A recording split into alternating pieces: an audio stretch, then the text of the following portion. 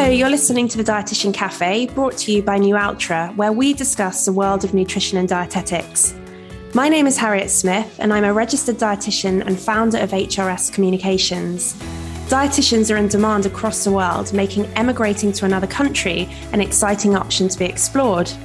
With COVID travel restrictions beginning to ease, dietitians may be thinking about options of working in a different country. For today's episode, we've brought together two leading UK-trained dietitians to explain their journey of emigrating and working as dietitians in Australia. I'm delighted to be joined by Adele Hugg and Peter Collins to discuss their transition from the UK to Oz. Without further ado, I'm going to hand over to Adele and Peter to tell us a bit more about themselves. So Adele, over to you. Thank you very much, Harriet. So I'm Adele. I'm a UK-trained dietitian. I'm originally from Australia and have finally come back home after spending 19 years in the UK. I'm an oncology dietitian and I'm currently working freelance with UK-based clients, including OncoHealth and World Cancer Research Fund. I am also studying here in Australia to register as an APD, an accredited practicing dietitian here. And I did find out today that I passed my MCQ exam. So I'm very happy with that. So one more step on the way. And I am really happy to be here to share my journey with you and the listeners. Thank you, Adele, and congratulations on passing the exam. Great achievement. Thank you. Peter, over to you. Thanks, Harriet. So I also passed that MCQ exam as well, Adele, so congratulations. I had to do mine probably over 10 years ago now. So similar to Adele, I'm a UK-trained dietitian, but I'm originally from the UK, moved to Australia, and now I'm refusing to leave.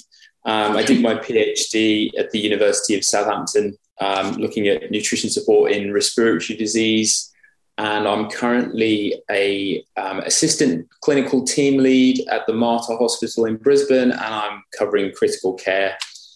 Been in Australia now for 10 years, and a few years ago I started Dietitian Network, and that was just a way of me kind of continuing to stay in touch with dietitians from all over the world. So I really appreciate being invited to be on this podcast, because being all the way in Australia, it's not always easy to keep connected with my UK and European colleagues.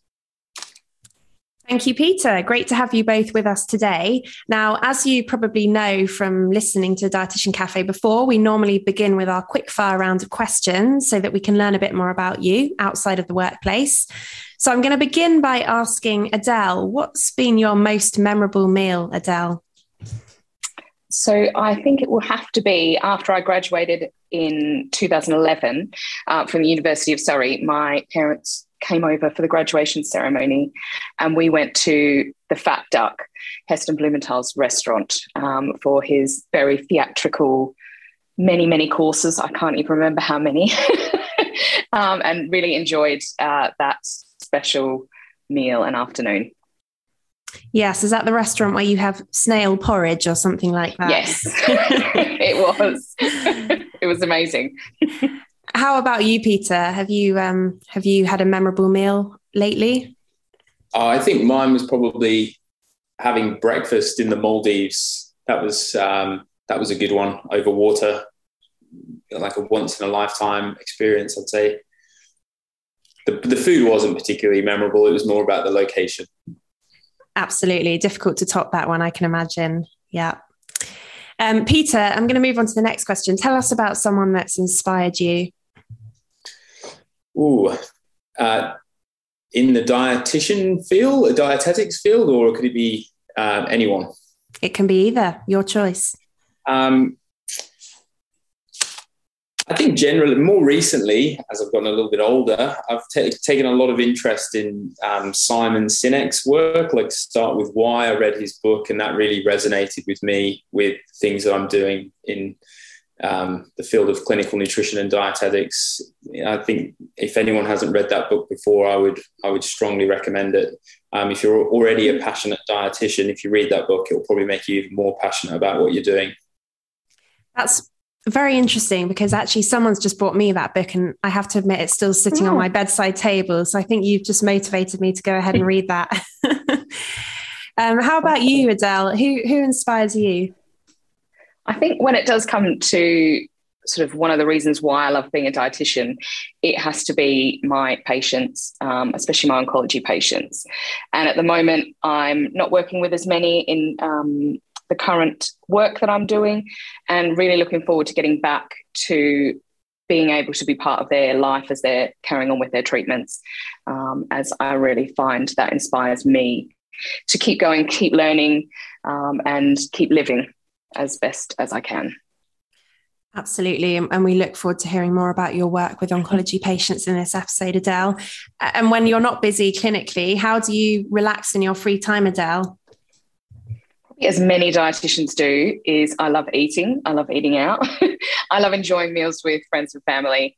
And now moving to Perth, and without being in a lockdown, we're able to get out and about and eat, and have lots of fun times with friends and family. So I'm really lucky for that. That relaxes me. Definitely relate to that, being a big foodie myself. How about you, Peter? Yeah. How do you relax in your free time, if you have any? I'm a lot better now. I'm a recovering academic, so I have a lot more free time than I used to have when I worked in the university sector. So I have weekends, and I normally go to the beach when the weather's good here, and I've got a dog called Audrey, and there's a few local dog beaches, so I normally take her there. Perfect. Sounds idyllic, making us very jealous here in rainy old England. So we're going to delve straight into our podcast questions now. So I wanted to wind back a few years to when you were both in the UK. Can you tell us, Adele, after you trained and qualified in the UK, did you work in the UK before deciding to emigrate to Australia? So I worked for 19 years in the UK in the NHS before coming back here. So I was originally a pharmacy technician. So left home when I was 19, had worked in pharmacy in Perth, moved to the Big Smoke in London and worked over there. I was always planning on coming home after my 2-year holiday visa had expired, but met my first husband, and we stayed on. So I had been there, decided to study dietetics in 2007. And when I graduated in 2011, I was lucky enough to do a few jobs around London and Cambridge, and then settled back in where I'd studied back in Guildford, and worked within the NHS until the end of 2020, when I moved on to OncoHealth. So I was really lucky to be able to have a varied experience in the UK dietetic world. Absolutely. So you've kind of covered NHS, you've covered freelance, and now you're remote working in Australia. And we're going to come on to that in a moment. Just before I do, Peter, tell us a bit about your journey from qualifying, doing your PhD in Southampton. What did you do in the UK afterwards before that time of moving to Australia?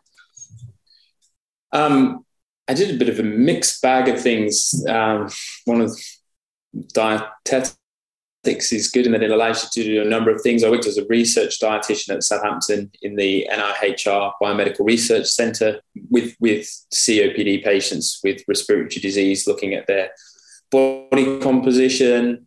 For almost a year, I worked for the Ministry of Defence in Portsmouth. And we were doing lots of studies looking at feeding servicemen during their training, through to nutrition support in critically injured servicemen when they get flown back to the UK, so repatriated. And I did a brief stint clinically before I was offered a job to come out and lecture as a senior lecturer at Queensland University of Technology, leading up the medical nutrition therapy component of that dietetics program. So that's what brought me out in Australia initially. And then for about 8 years, I worked as an academic, teaching, doing research. People will be really interested to hear about how that opportunity of lecturing in Australia came your way. Was that a result of networking? Was it word of mouth? How did that come about? Yeah, networking. I've always been a really strong believer of networking, even when I was a student, actually, even before even doing dietetics. I spent a lot of time shadowing dietitians before I even applied to do dietetics in the first place. Kept in touch with Professor Kevin Whelan, even though he didn't accept me on the King's College London programme, and I'll never let him forget it. So I was one of the King's. Many people applied for that program, and I accept that I didn't get it accepted, but I'll never let Kevin forget that I never got on that program. But I still became a dietitian. So I've lost my train of thought. I worked with Kevin, Peter. Yeah, he was one of my first jobs. Yeah, you should have let me on the program. I'm going to take that to my dietitian grave. Hopefully Kevin's listening. Yeah. Great. So in terms of your reasoning for moving to Australia more recently, Adele, and particularly kind of during or just towards the end of the pandemic in the UK, what led to you making that big decision? It had always been on the cards for us. We had actually submitted my husband's visa in January 2020, so visa application. So we had expected to be here a little sooner. Then obviously everything kicked off with the COVID pandemic, and we put it to the back of our minds and worked and got through that first wave and the second wave. And then it was quite a surprise when in March 2021, the visa was approved. So we didn't want to waste any more time and sort of packed up what we had and shipped ourselves off 3 months later here. So it was all a big whirlwind, but it had always been our plan to move here with our daughter. So she's 3.5 now, and spend some time here. I never say anywhere is forever. So we will be here for the near future.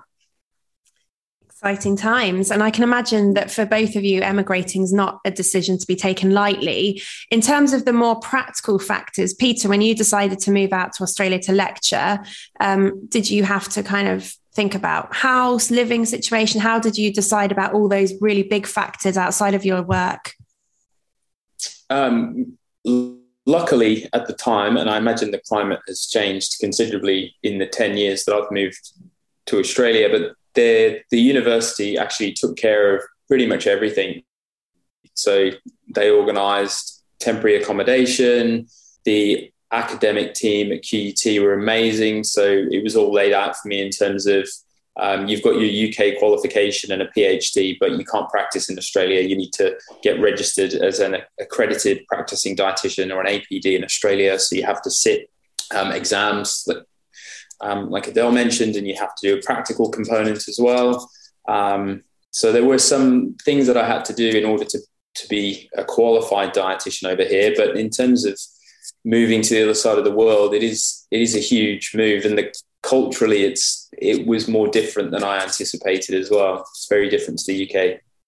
Can we talk a bit more about that difference between culture? What were some of the biggest differences that you observed, Peter?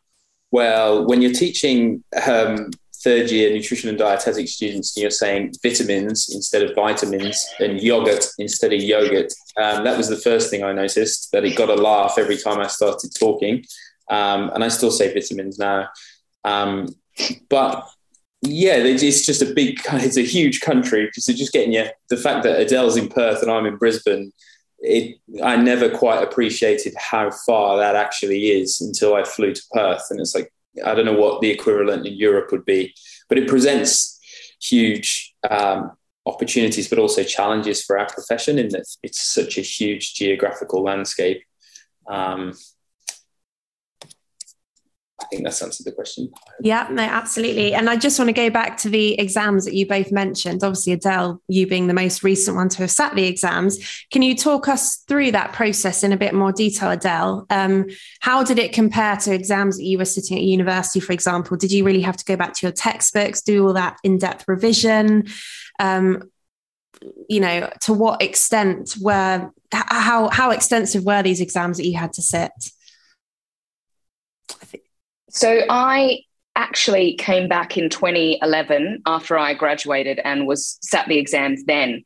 And then I let my registration lapse. So I think that was one of the things that I slightly kicked myself for, because it's only valid for 3 years after you are accepted. So I knew that it was a little bit more challenging than I would have anticipated. Over here, there is a clinical component, a food services component, and a public health component. So I did actually dive back into the books. I was offered a few mentors that I took up the opportunity to speak with and share information, tips and tricks, as I unfortunately know quite a few people that have failed first time. So I knew I didn't want to be in that boat, so did take a long time to go through everything.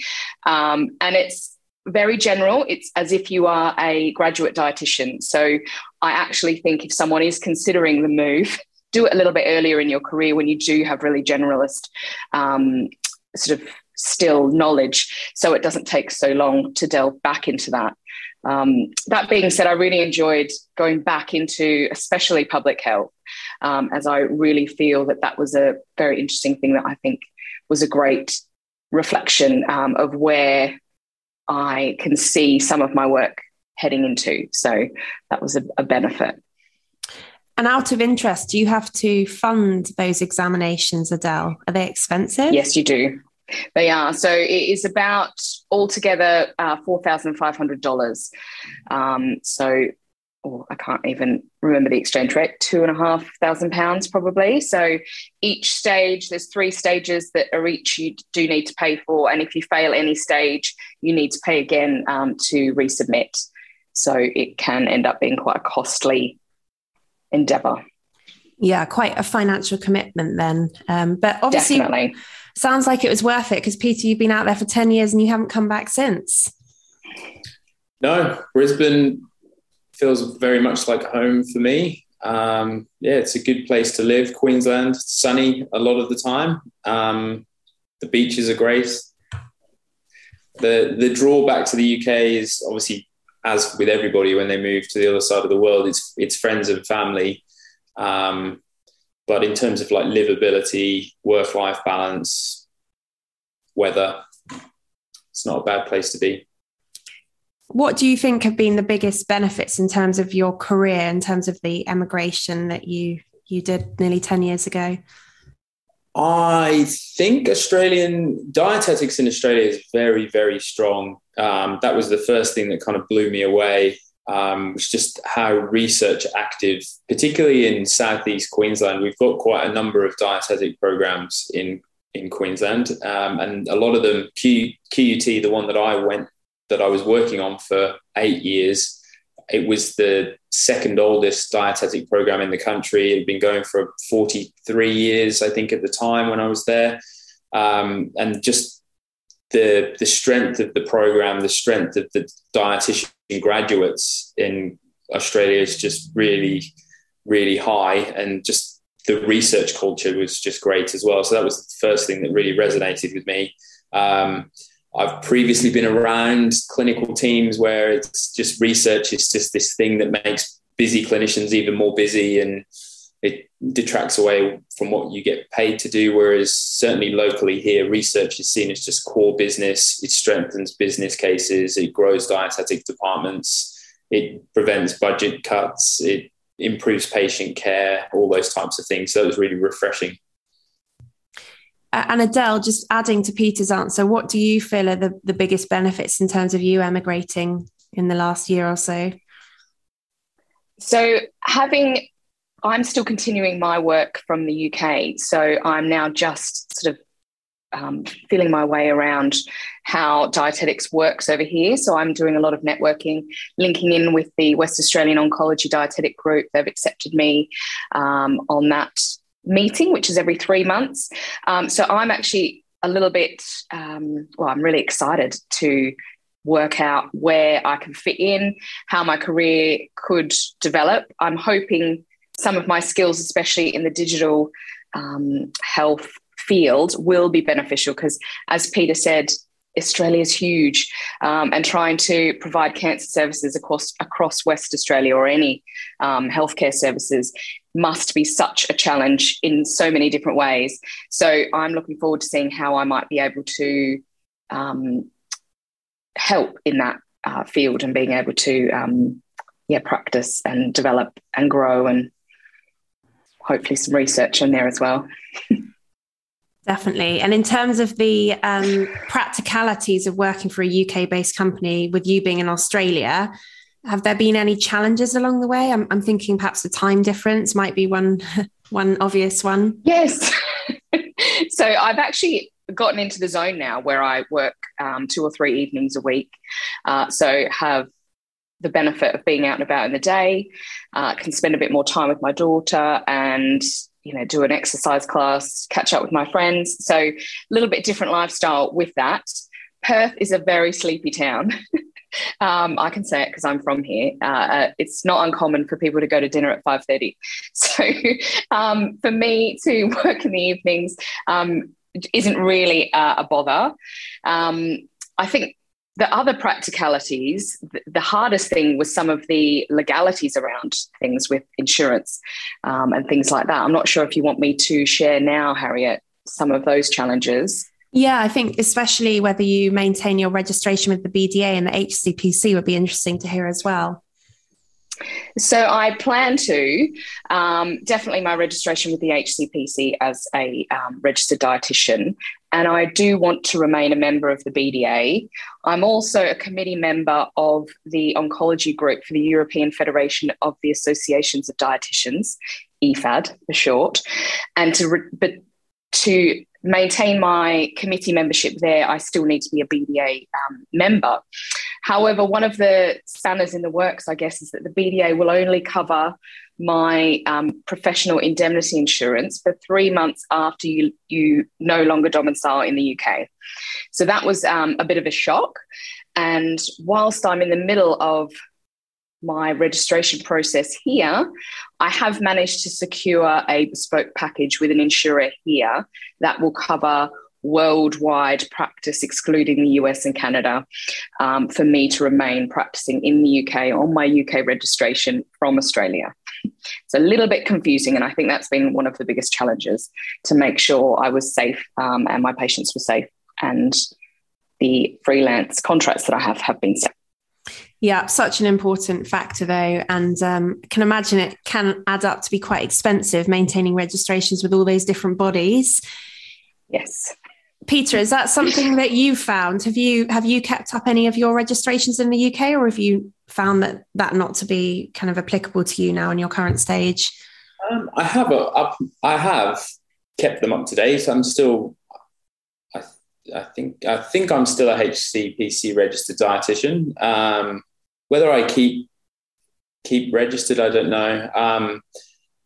I was a member of the BDA for quite a while as well. And even as an international member, I still found that useful. I think I am actually. I'm a BDA member. Yeah, I am still a BDA member. I do get dietetics today, which I find a great resource. I love reading it just to see what UK dietetics is up to.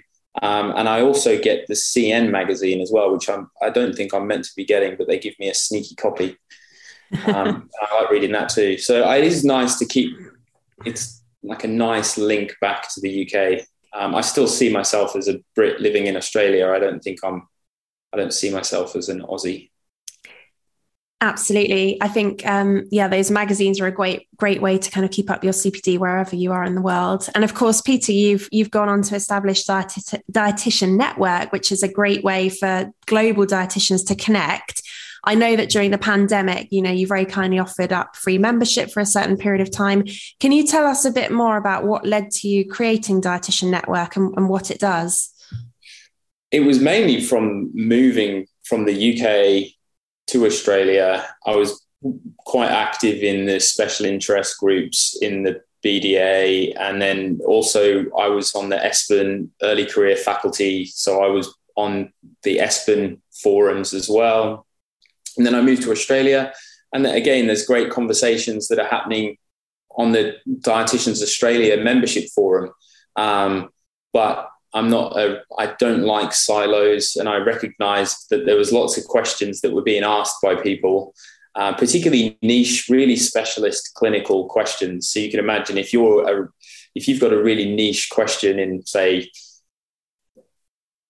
fatty acid metabolism in cachectic oncology patients, and you're asking just Australian dietitians or just UK dietitians, you're not going to get as good an answer as if you put it more broadly across an international group. So that was the whole purpose of Dietitian Network, is that over time, I'm hoping we'll get more and more members in more and more specialities, and for a relatively cheap membership for the year, they get access to CPD opportunities, video presentations from expert presenters. There's, based on feedback from members, we don't have any advertisements. None of our webinars are brought to you by whatever sponsor. It's paid. The presenters are paid for their time and their expertise at their going professional rate by the membership itself. So it's trying to create an opportunity. We've actually got a course coming out later this year, Advanced Dietetic Practice in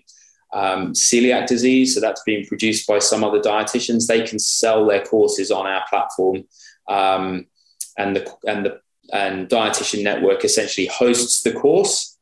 Anyone from any dietitian in the world can access that course, and then the money goes to the people that created the course. So again, I'm a massive advocate for dietitians earning money from their skills set. And that was another thing that's been allowing me to give money back to clinicians that give up their evenings and weekends doing amazing content that helps other dietitians.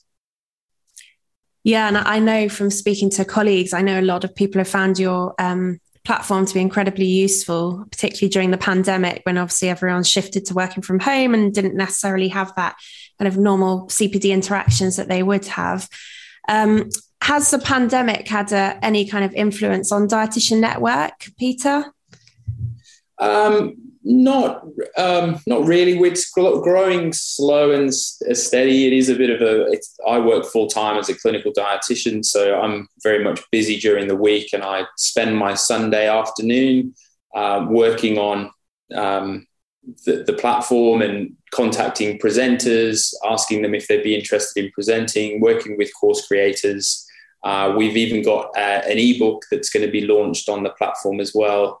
The making the course free. So there was the Nutrition Care Process course was made free in response to the pandemic, because I was teaching students at the time, and I could just see the struggle that they had with the disruption that it was causing to their learning. I kind of feel for all dietetic students that were going through their programs during that time. It's not an easy time to be remote learning something that is quite practical like dietetics, where you do want those ideas to kind of come together and work on case studies and definitely be in the therapeutic kitchen and modifying menus. That's really important to what we do. You can't do that remotely. Yeah, absolutely. And in terms of your students that you lecture, Peter, have you had a significant change to the degree programme as a result of the pandemic? Because in the UK here, we've obviously been locked down for a long amount of time. A lot of university students were having to do all their lectures remotely. Has that been the same in Australia?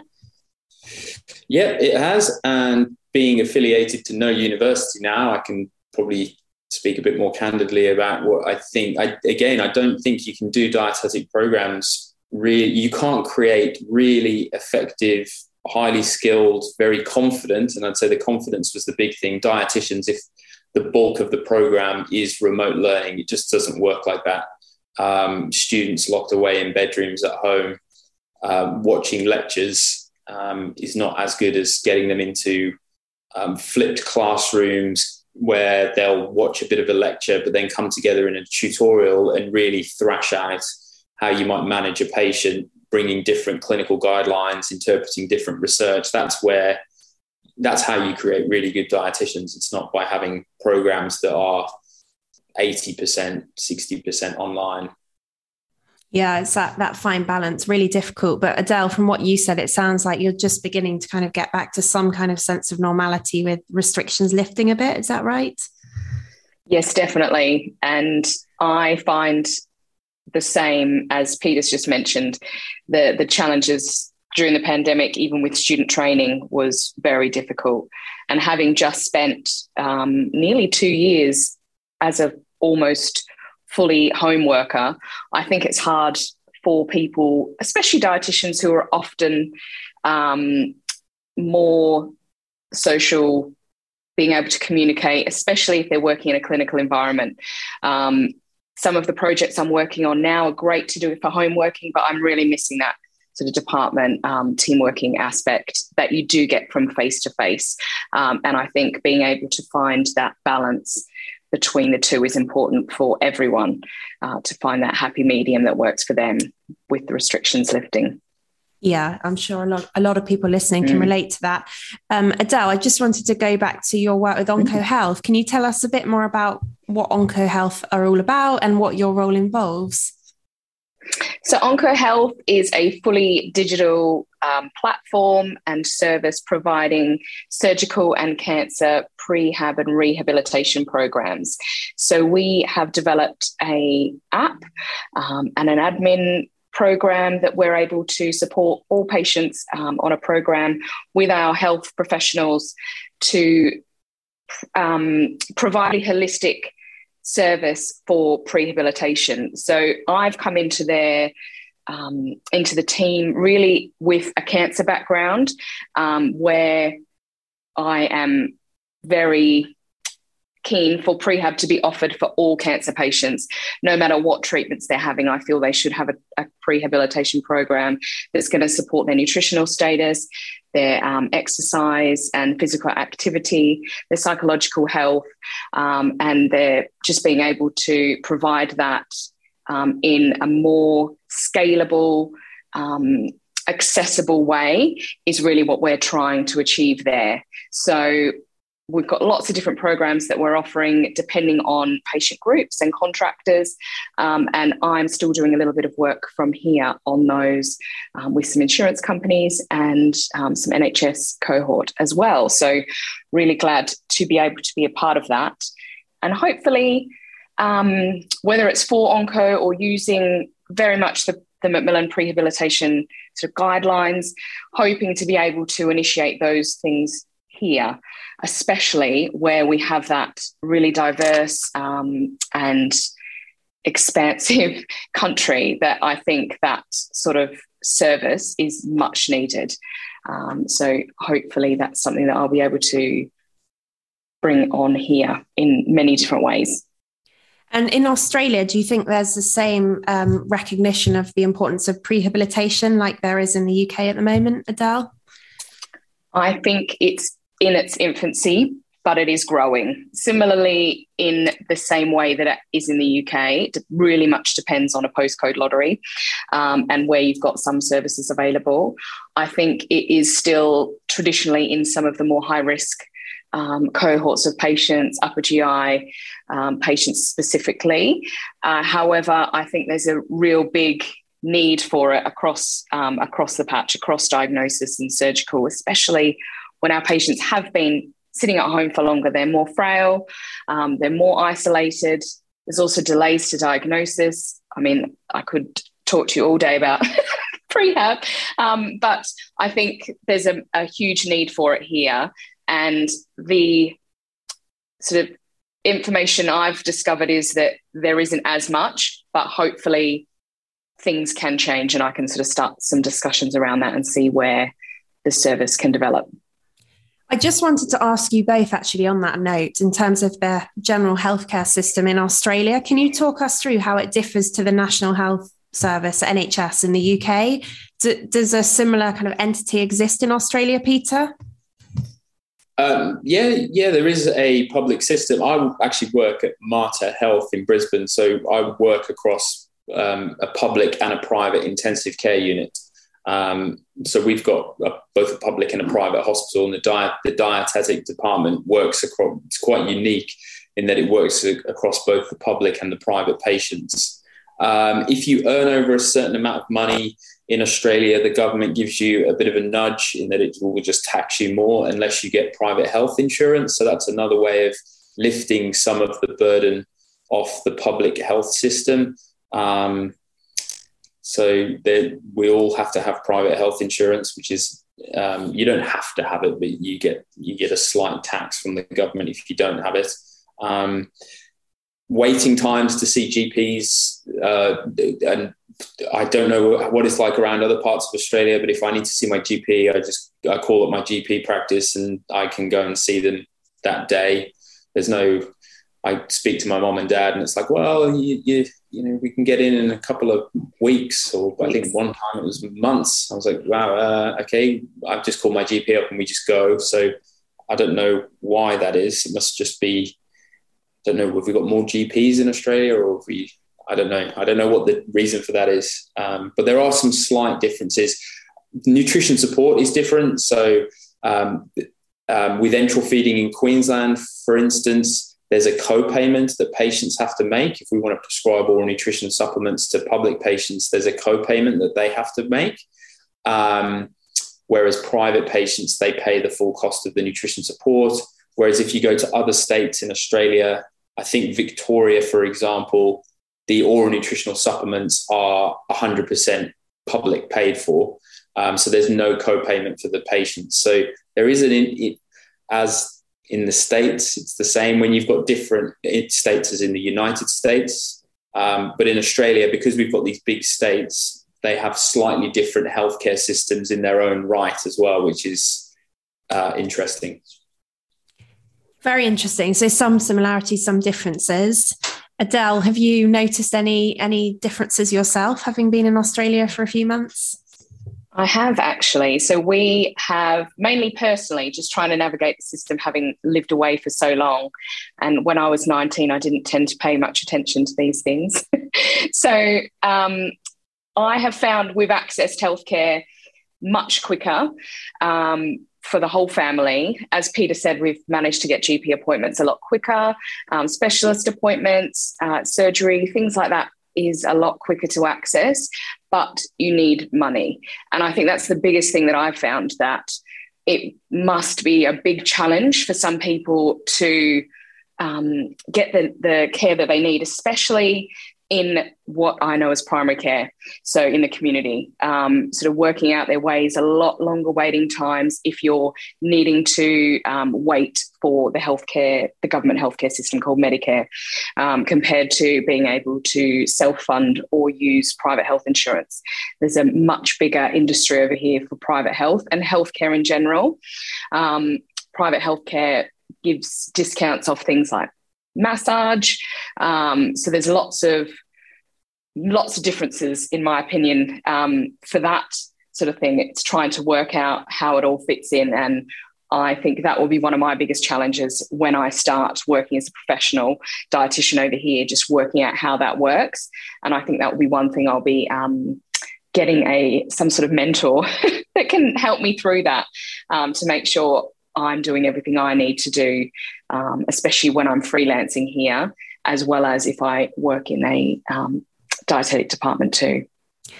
Yes, that's very interesting. And when you talk about working in a dietetic department, I'm wondering, what's the traditional route for dietitians, newly qualified dietitians in Australia? Peter, perhaps you can answer this one. Do they tend to go into the public health system for a while? Do they do freelance? Is it the same in the UK, do you think?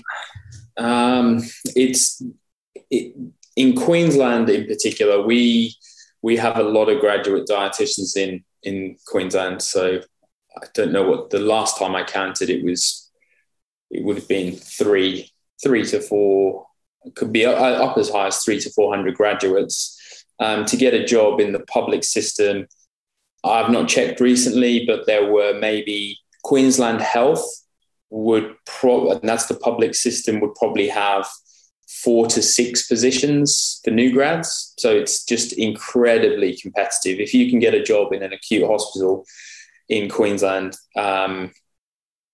you've done pretty well. It's very difficult to get in. The number of applicants applying is just so high. But jobs do come up all of the time. But what I've said to dietitians over the years is that have been struggling to crack into the clinic, the acute space. They've been doing a lot of private practice work, which is where a lot of new grads go. And that presents challenges in itself. Is a lot do go to the UK and work. I mean, a lot of my graduates, I would say, go on NHS jobs and just type in dietitian, and their minds are blown that there's that many positions available. And they're like, wow, I'm going to go. Where's Huddersfield? And I'm like, don't worry about it. Just go. you can. Gosh, I didn't realise it was so saturated, the job market in Australia. Adele, I know you've been sort of looking at the job sphere and seeing what opportunities are available since you've moved out there. Is that something that you've found? Is it incredibly competitive out there? I am not yet applying for dietitian jobs as I don't have my APD status. But I have been looking at different positions in the healthcare system, and there seems to be a lot of project officer, project manager jobs that I meet the essential criteria for. The job applications are similar to NHS jobs in that way. And that's actually what I have just started applying for. I think I really want to get into the health service to see how it works. And some of these roles are really interesting. There was one for cancer strategy across the West Australian Cancer Country Health Service. There was an innovation job that had just come up, looking at changing pathways and innovating the sort of what the structures within an established health service to help meet the developing needs, which we know are changing with more patients coming in and us needing to streamline services. So there's some interesting things out there that I'm actually looking for a little bit different, and you don't have to have the APD status for that. So because I won't be APD registered till the middle of this year, I'm actually hoping to sink my teeth into something in those spheres for 6, 12, 24 months, alongside, I'm sure, some freelance and UK-based work, which I can't say no to because I enjoy those things as well. So I think that will be where my career starts, but let's watch this space. Indeed, yes. And how long does it take for the APD to come through, roughly? So I have my practical that has 3 components in May. So I think it takes up to 6 weeks after that to get your results. And then I'm sure my registration will come soon after that for another payment. Yeah. Expensive process, isn't it? Well, fingers crossed for you. Thank you. Coming towards the end of the episode, but just before I wrap things up, I wanted to ask you, Peter, are nutrition support products different in Australia to the UK? I'm thinking if you have a UK dietitian moving out to Australia, they're going to be very familiar with all the UK ONS companies. Some of them are global, I know, but not all of them are. So how does that differ in Australia? We have all the same companies here in Australia. So all of the big companies that you'd imagine from a medical nutrition industry, M&I perspective. We've actually got in Queensland, we've got some local ones as well that have been going quite well, particularly with the texture modified, or I should say thickened fluids versions of the supplements. Locally here, I mean, our hospital, we've got a tender with one company, but Queensland Health actually have a huge tender that goes across all products and all. So as a dietitian, you can prescribe any product that you think is clinically indicated and would be best tolerated for your patient. So that's quite unique. So I know that certainly when I was in the UK, NHS trusts tend to be, or HHSs as they were at the time, I think. No, not HHSs, that's Australia, so whatever they were. CCGs, I think.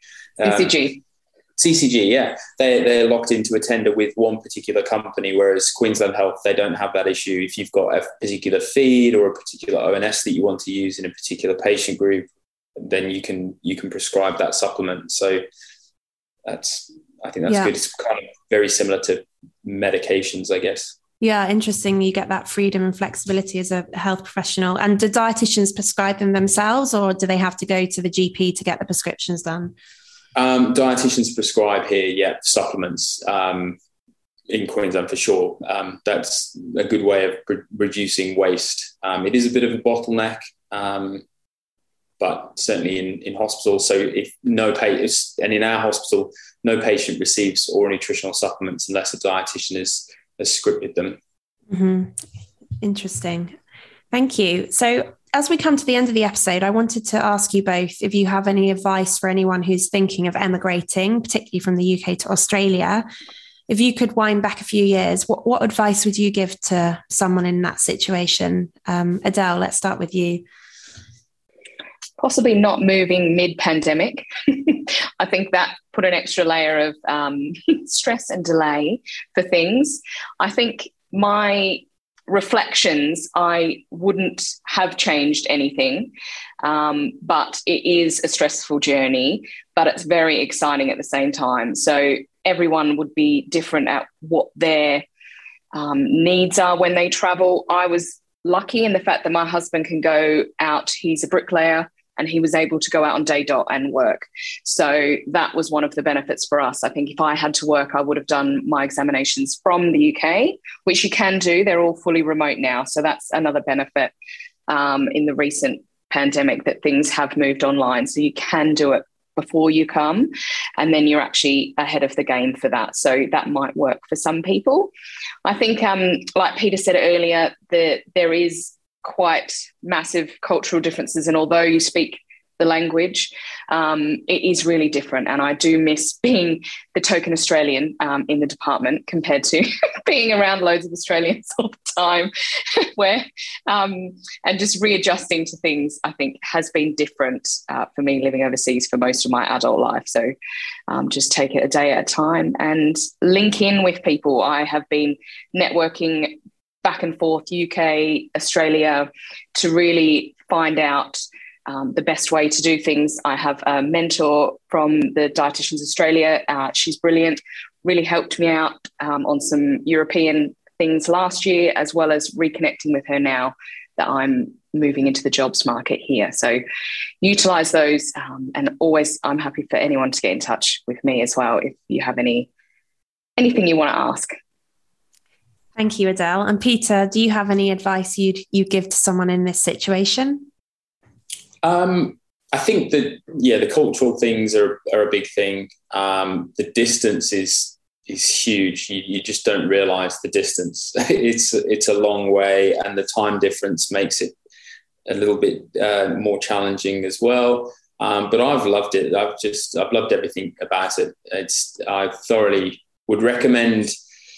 I think it would make you a better dietitian, whether you come to Australia and go back, or whether you stay here and you bring your kind of culture where you've come from. There are slight differences, but you'll be able to. There are transferable skills that we can have. You're a better dietitian for it, for sure. And if there was one message that you'd like people to take away from this episode, what would that be, Adele? I think I would still have to say something like the world is your oyster. It is such an opportunity. If you have the privilege to be able to travel, then, grab it with both hands, dive in and see where it takes you. Peter, any thoughts to add to that? Yeah, I think very similar.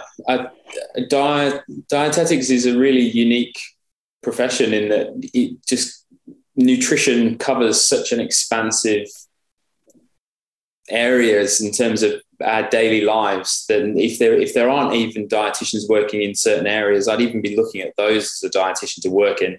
I think if you're bored of your job, or you're not learning, or you feel like you're stagnating as a dietitian, then you just need to change things up. There's huge opportunities out there, whether it be in industry, academia, clinical, private practice, at home, overseas, you name it. I think if you remain open-minded and just keep networking, that's the main thing. Fantastic advice from both of our interviewees. Adele and Peter, thank you so much for your time today and for sharing your valuable experience with us. And a huge thank you to Nualtra for making this podcast possible. If you enjoy listening to the Dietitian Cafe podcast, please do consider subscribing or leaving a review or 5-star rating so that we can reach even more healthcare professionals. You can follow Nualtra on social media @Nualtra across all platforms to keep up to date with the podcast and to hear latest updates on medical nutrition. Thank you for listening, and our next episode will be out soon.